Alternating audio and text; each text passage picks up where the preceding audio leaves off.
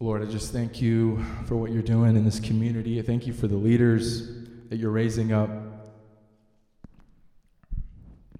Yeah, I'm just so thankful for people like Daniel and Anna and so many of you guys. Every single person in here, the Lord has just handpicked you to be part of this family.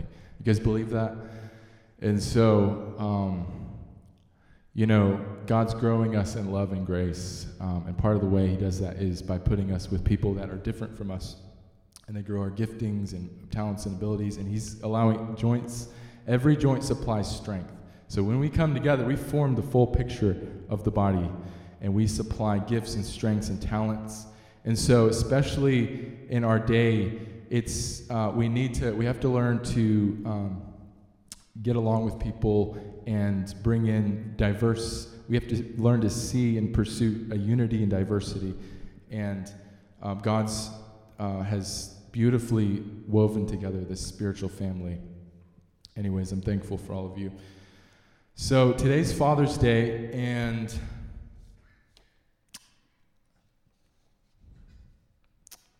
we're going to look at a couple different things I've got in my heart, and I'm just going to kind of try and go with the Holy Spirit this morning. I told you to turn to Ephesians 6, and you can stay there. But one thing that we're going to look at is the Lord's Prayer. And we kind of looked at this last year, but we're not going to get into the entirety of it. But we see in the life of Jesus, we see his disciples, and they were no doubt transfixed at the person of Christ. Who was Jesus? What was the secret to his life, his miracles? Why was it that when Jesus spoke, their hearts burned within them? Why did they continue to follow when others left? You see the disciples, they felt the magnetic force of life in his words. As if the disciples, they were leaning in. They wanted to peer into his relationship with the one that he called Father. It was on one certain occasion that the disciples saw Jesus praying in a certain place, and when he had finished, one of his disciples said to him, "Lord, teach us to pray."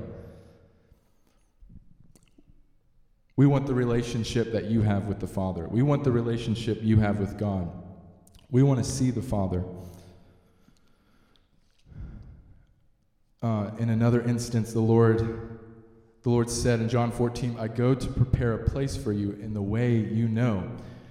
And the disciples, they were confused, and they said, "Lord, where are you going?" And Jesus responded and said, "I go to the Father."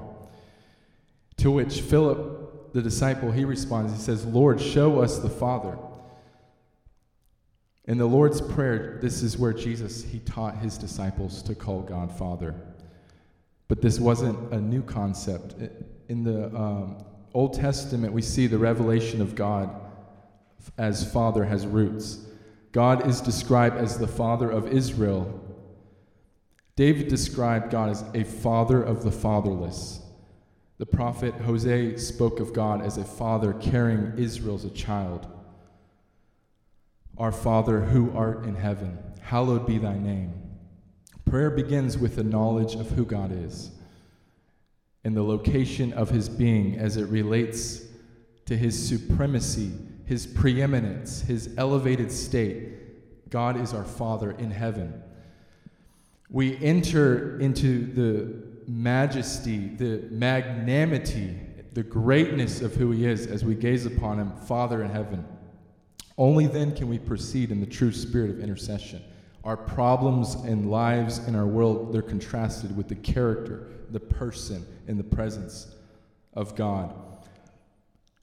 The word hallowed, it comes from the root word hagios. This word means to make holy, to consecrate, to sanctify, to set apart, revere. One could appropriately translate the phrase, "Hallowed be thy name," as such, "Father, glorify thy name." The sanctification of God's own name is the first request in Jesus' model prayer.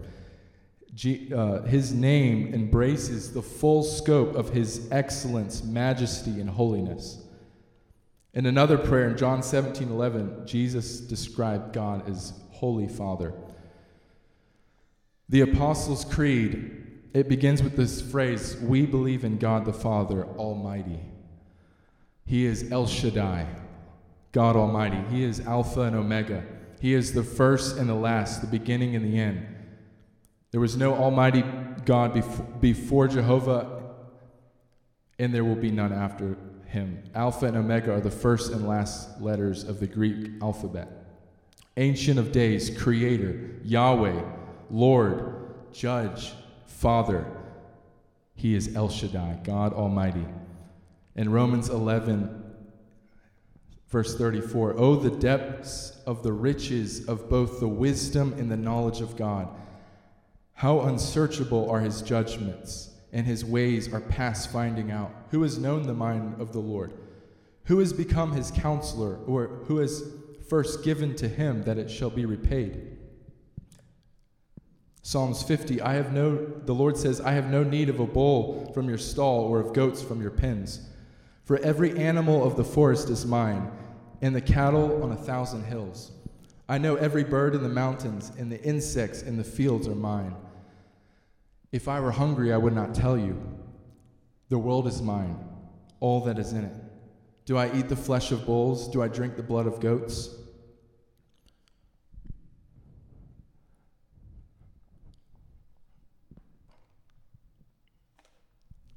Need more room here. In Job 38,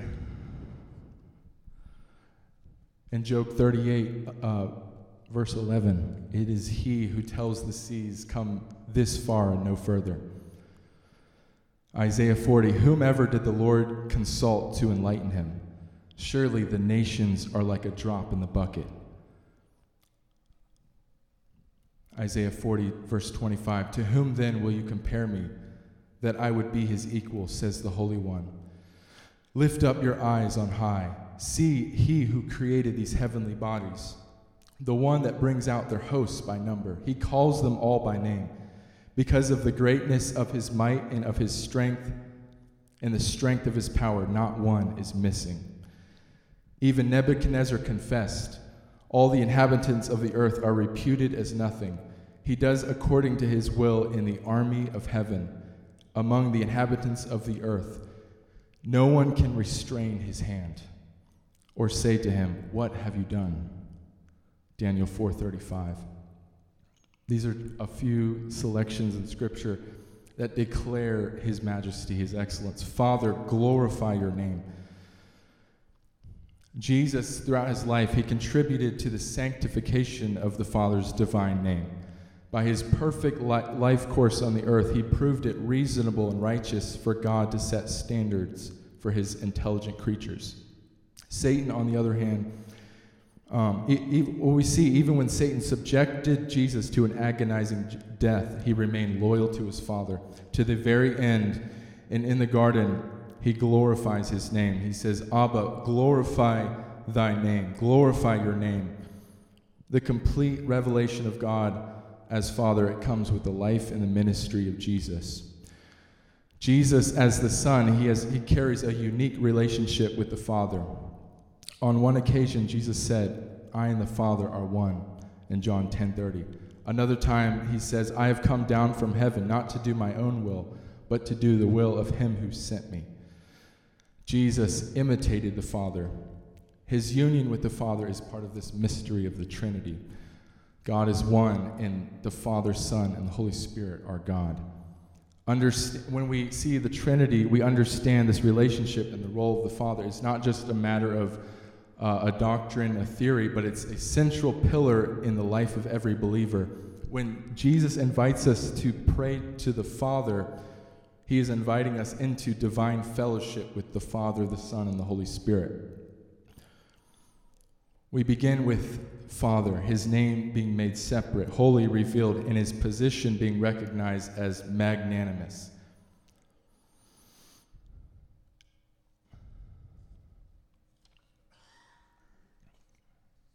In Luke's genealogy, and we looked at this last year on Father's Day, we are led all the way back to the first man, Adam.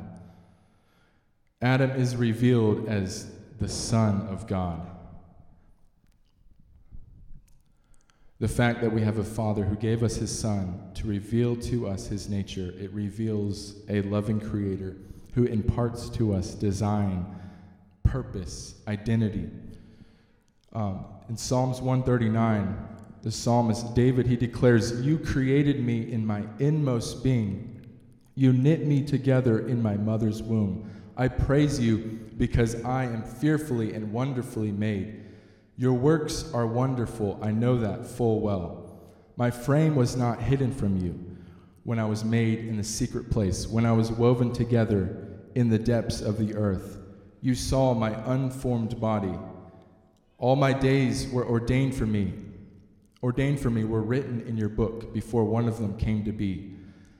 How precious to me are your thoughts, God. How vast is the sum of them. Were I to count them, they would outnumber the grains of sand. When I awake, I am still with you." Without a father, we lose design, we lose identity, we lose purpose, we lose loving relationship with our Creator. Without a father, we're left unprotected, we're left unidentified against a world of lies, trying to rob us of dignity and life. It's at the heart of our Creator. Yahweh is the heart of a loving Father. In Jeremiah 1:5, the Lord says, "Before you were in your mother's womb, I knew you." Conception of life, it begins in Father God. It begins in heaven, where the Father conceived us. He knew us before we were born. He fearfully and wonderfully created and designed our life.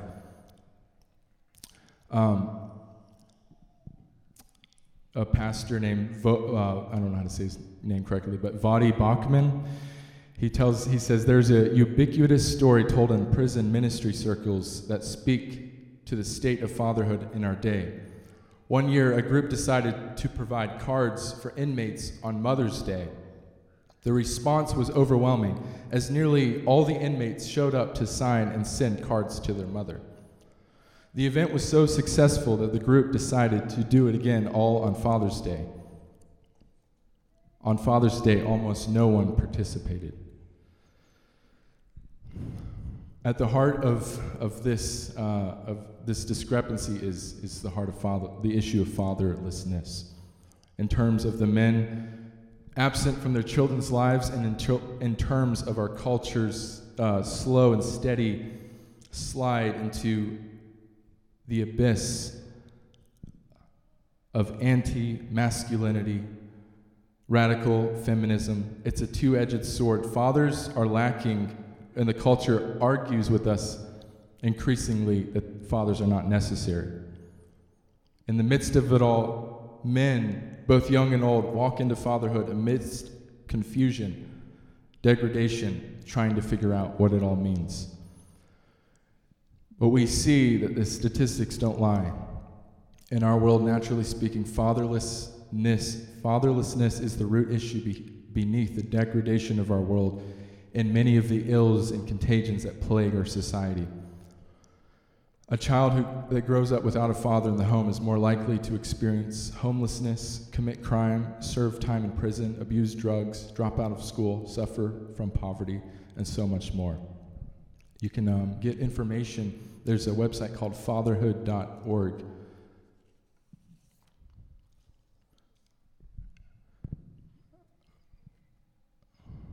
When a child is raised in a father-absent home, they are affected in the following ways. They're 4 times greater risk of poverty, 2 times greater risk of infant mortality, more likely to go to prison, commit crime, 7 times more likely to become pregnant as a teen, more likely to face abuse and neglect, to abuse drugs and alcohol, 2 times more likely to drop out of school. Our children, they're created to respond to the influence of a father. That fathers are a bedrock to our society and our world. A man can have little influence in the world, but the day that he becomes a father, everything changes. You know, our kids, they don't care how influential we are outside of the house. As far as their world is concerned, we are the most influential people in their life. Imagine not caring about anything in life, a job, success, a house, a car. Imagine not caring about anything except the attention of two people. And that's your father and your mother. Our children, they crave our attention, our love, our affirmation, our discipline, our correction, our guidance. Tragically, in a world where this generation needs more protection than ever before, they are the least protected. We're living in an epidemic of fatherlessness. Fathers, protectors, providers are at a loss in this generation. The cry of the hour is the cry of Philip the disciple, Lord, show us the Father. It's the question, it's the cry, who am I? Why am I here? Where am I going? Where did I come from? This is the cry, show us the Father. This is the cry for intimate belonging.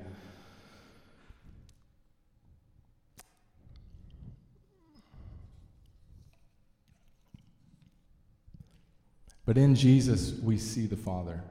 It says in Hebrews 1:3, it tells us that Jesus, he is the express image of his person, the exact representation.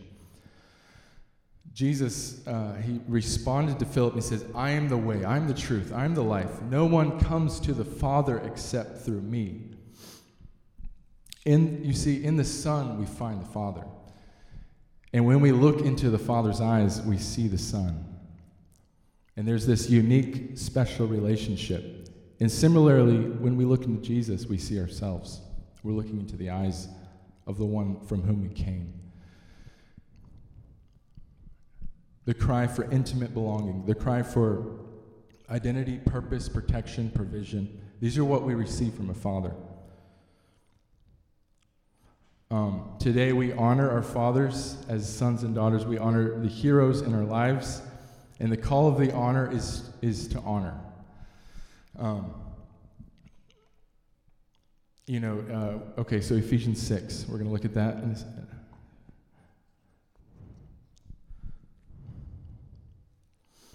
The call is to honor as well as to take our place.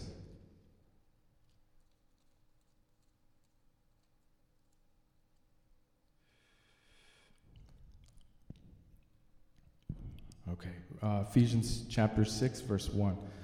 Children, obey your parents in the Lord, for this is right.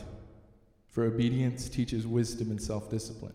Honor, esteem, value as precious your father and mother. Be respectful to them. This is the first commandment with a promise, so that it may be well with you and you may have a long life on the earth. Verse 4, fathers, do not provoke your children to anger. Do not exasperate them to the point of resentment with demands that are trivial or unreasonable, but bring them up in the discipline and in the instruction of the Lord.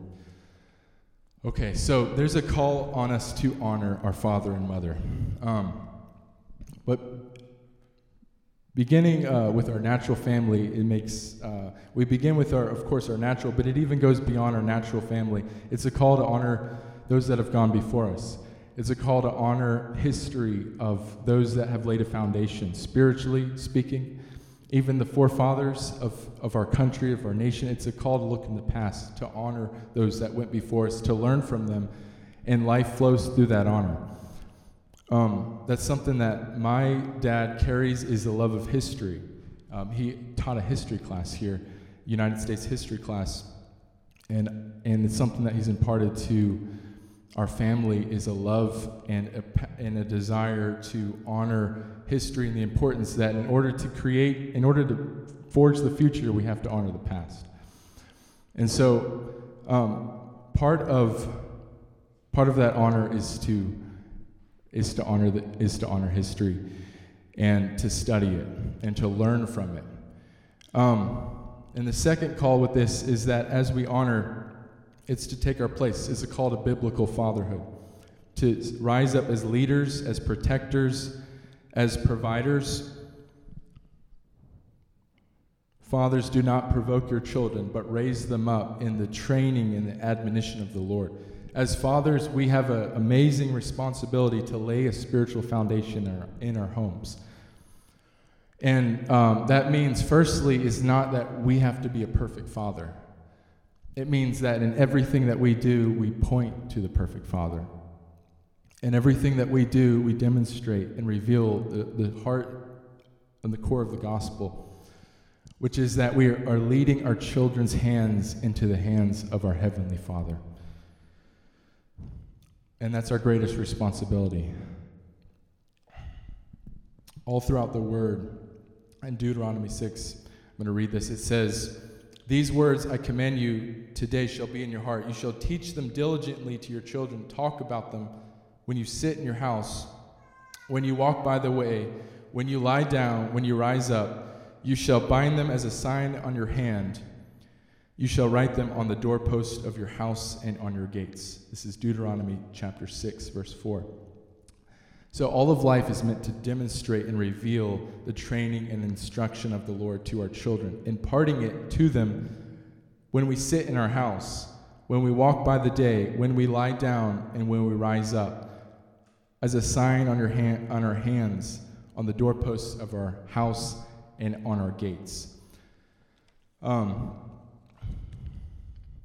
of life is a lesson about revealing the training and instruction of the Lord to our children.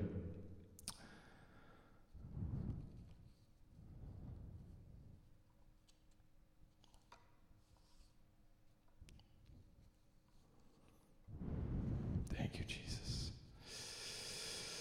Fathers are called to empower, to reproduce. The Apostle Paul, he was a spiritual father. He prayed, and he says, "Again, I am in labor until Christ is formed within you." There's a call on us to become spiritual fathers and to ask the Lord for the spirit of adoption, that we might contend as a father would for cities, for nations, for this generation. It's a call to take back our homes. It's a call to take back our marriages. It's a call to contend for orphans and widows. Our God he's a father of the fatherless. He is a judge and protector of widows. This is who he is in his holy habitation. He leads the prisoners into prosperity. This is Psalm 68. He's a father of the fatherless. Some of us didn't have a good representation of a godly father. I can say that I grew up with incredible parents, incredible home and upbringing, and that all of life was a demonstration of lying down, sitting, walking, a demonstration of the Lord. You and I, there's a call in our life to become fathers. There's a cry, and the cry of that hour is the generation is crying, "Show us true leadership. Show us Father." And the way that the world's going to see the Father is that you and I behold him, and we demonstrate him, and we reproduce his image. And that means we rise up as protectors. We take back our homes. We take back our marriages. We take back our children. And we build a fortress of protection, of spiritual truth. Do not exasperate your children, but encourage them. In Colossians, another instance, it says, "Do not exasperate them, but encourage them." That's a picture of divine authority given to a father. And the weight of that authority, it has the ability to exasperate and provoke to anger, because the weight of a father is one of the heaviest weights in this world is the responsibility and mantle that a father carries. And so therefore, that authority that's been given from the Father to us as men, we're to use that authority in the right measures, to train, to discipline, to teach, to impart, to love, to affirm in a way that is imparting courage and life. The weight of our authority as fathers is a tremendous, influential, powerful weight in this world, and it's something this generation is really crying out for. Show us leadership. And looking to the church, show us what the truth is. Show us who we are. Show us identity, purpose, destiny. It's time to reclaim leadership. It's time to rise up as fathers. It's time to rise up as leaders. Amen? Train up your children. Fathers, raise your children in the training and the admonition of the Lord. This is our first responsibility. Something I want to hit on is as we talk about discipling nations, there are 5 realms of authority that we have to understand in our world. And the first one of those realms is a personal realm of authority, is that it's a realm of self-government. It's that in Jeremiah, the new covenant says, I will write the law of God upon their hearts. You and I are accountable first to God because all of us will stand at the judgment seat of Christ, and all of us will give an account for what was done in the body. And those of us that are in Christ, we're living our life in such a way as to be pleasing to Him and to receive reward from Him as we enter into heaven to store up for ourselves treasures. But it's the law of self-government, is that you and I live our lives before the Father. The law, James describes the law of God as a law of liberty.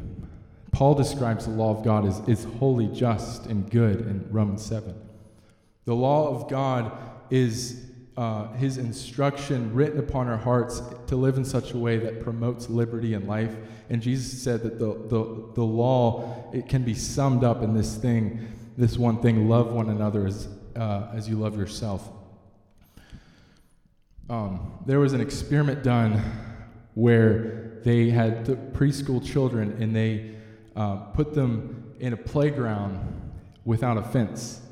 And they said that the study was to, as they put the children out in the playground, all the children, they massed together in the middle, and they would closely follow the teacher, and they were timid and afraid to move out into the broad space of the playground and to play freely. But as soon as they put up a fence, they said the children were then they were free to go and explore the territory and run around, and no longer were they walking closely by the teacher afraid. But it showed the power of boundaries. It showed the power is that God gives us His law. He gives us boundaries in our life so as to create and promote freedom in us and through us. And so James, I think it's John Adams, he has a quote, and it's that our Constitution, the way that our Constitution was written for only a moral people. It can be wholly inadequate to govern no other than a moral people. In other words, the way that America and our Constitution is designed is that it's designed for a people that are self-governing, accountable to God. It's designed for a people that are walking accountable to God's law. And what the enemy wants to do is he wants to come and oppose God's law so as to create lawlessness. Because as soon as there's a lawlessness spirit that's loose, it creates chaos. And as soon as there's chaos, it creates a people that can easily... when there's chaos, people will beg to be controlled because they'll beg for order. And so God's law always creates increased freedom. The spirit of lawlessness always creates control, slavery. It creates the opposite. And so the law of God is a law that is promoting liberty. It's a law that promotes freedom. The second realm is the realm of church government, the second realm of authority. And we see in Ephesians 4, we see a picture of the fivefold government. We see in 1 Corinthians 12 a picture of God establishing the church on the foundations of apostles and prophets. And the third realm of authority is business, work, voluntary association. Proverbs 10:4, it says, "The hand of the diligent makes one rich." The fourth realm is the realm of government. And it tells us that the purpose of government is for the punishment of evildoers and the praise of those who do well. But the fifth realm of authority, and it's a realm that it's the bedrock of the rest, and it's a husband and a wife, it's a father and a mother, it's the family. And we see this illustrated in Ephesians 5 and 6.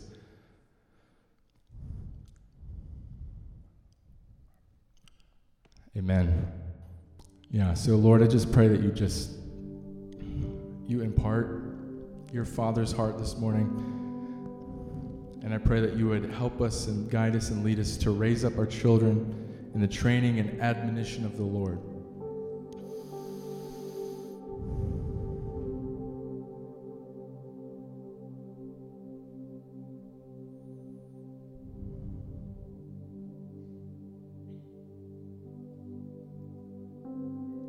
God, I pray that you would release a mantle of leadership upon us as men to guide, to train,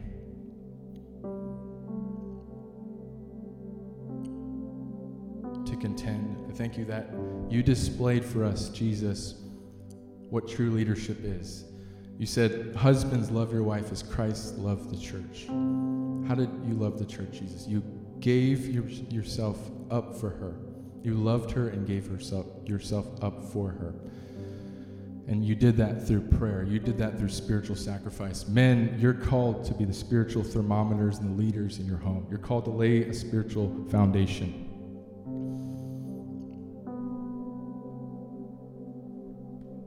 And it goes on to say, by the washing of the water of his word. We're called to wash our wives with our words, with our love, with our children. They're looking for that voice of a father to speak into them.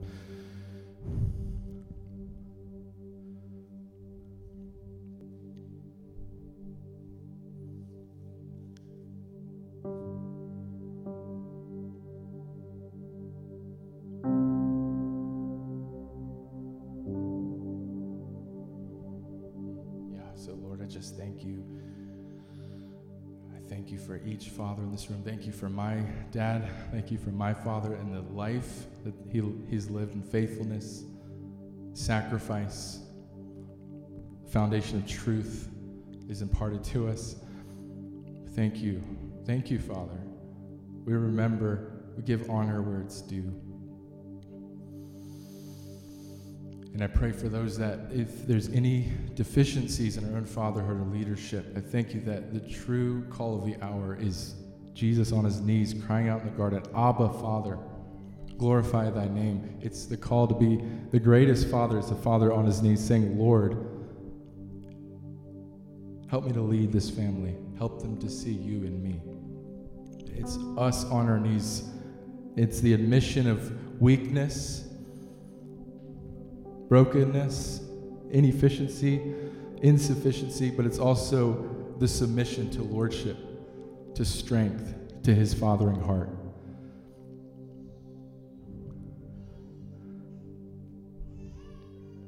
And so, Lord, we want our lives to point to you, Father, in everything that we are and say and do, Jesus. Let our life, we point our children to you.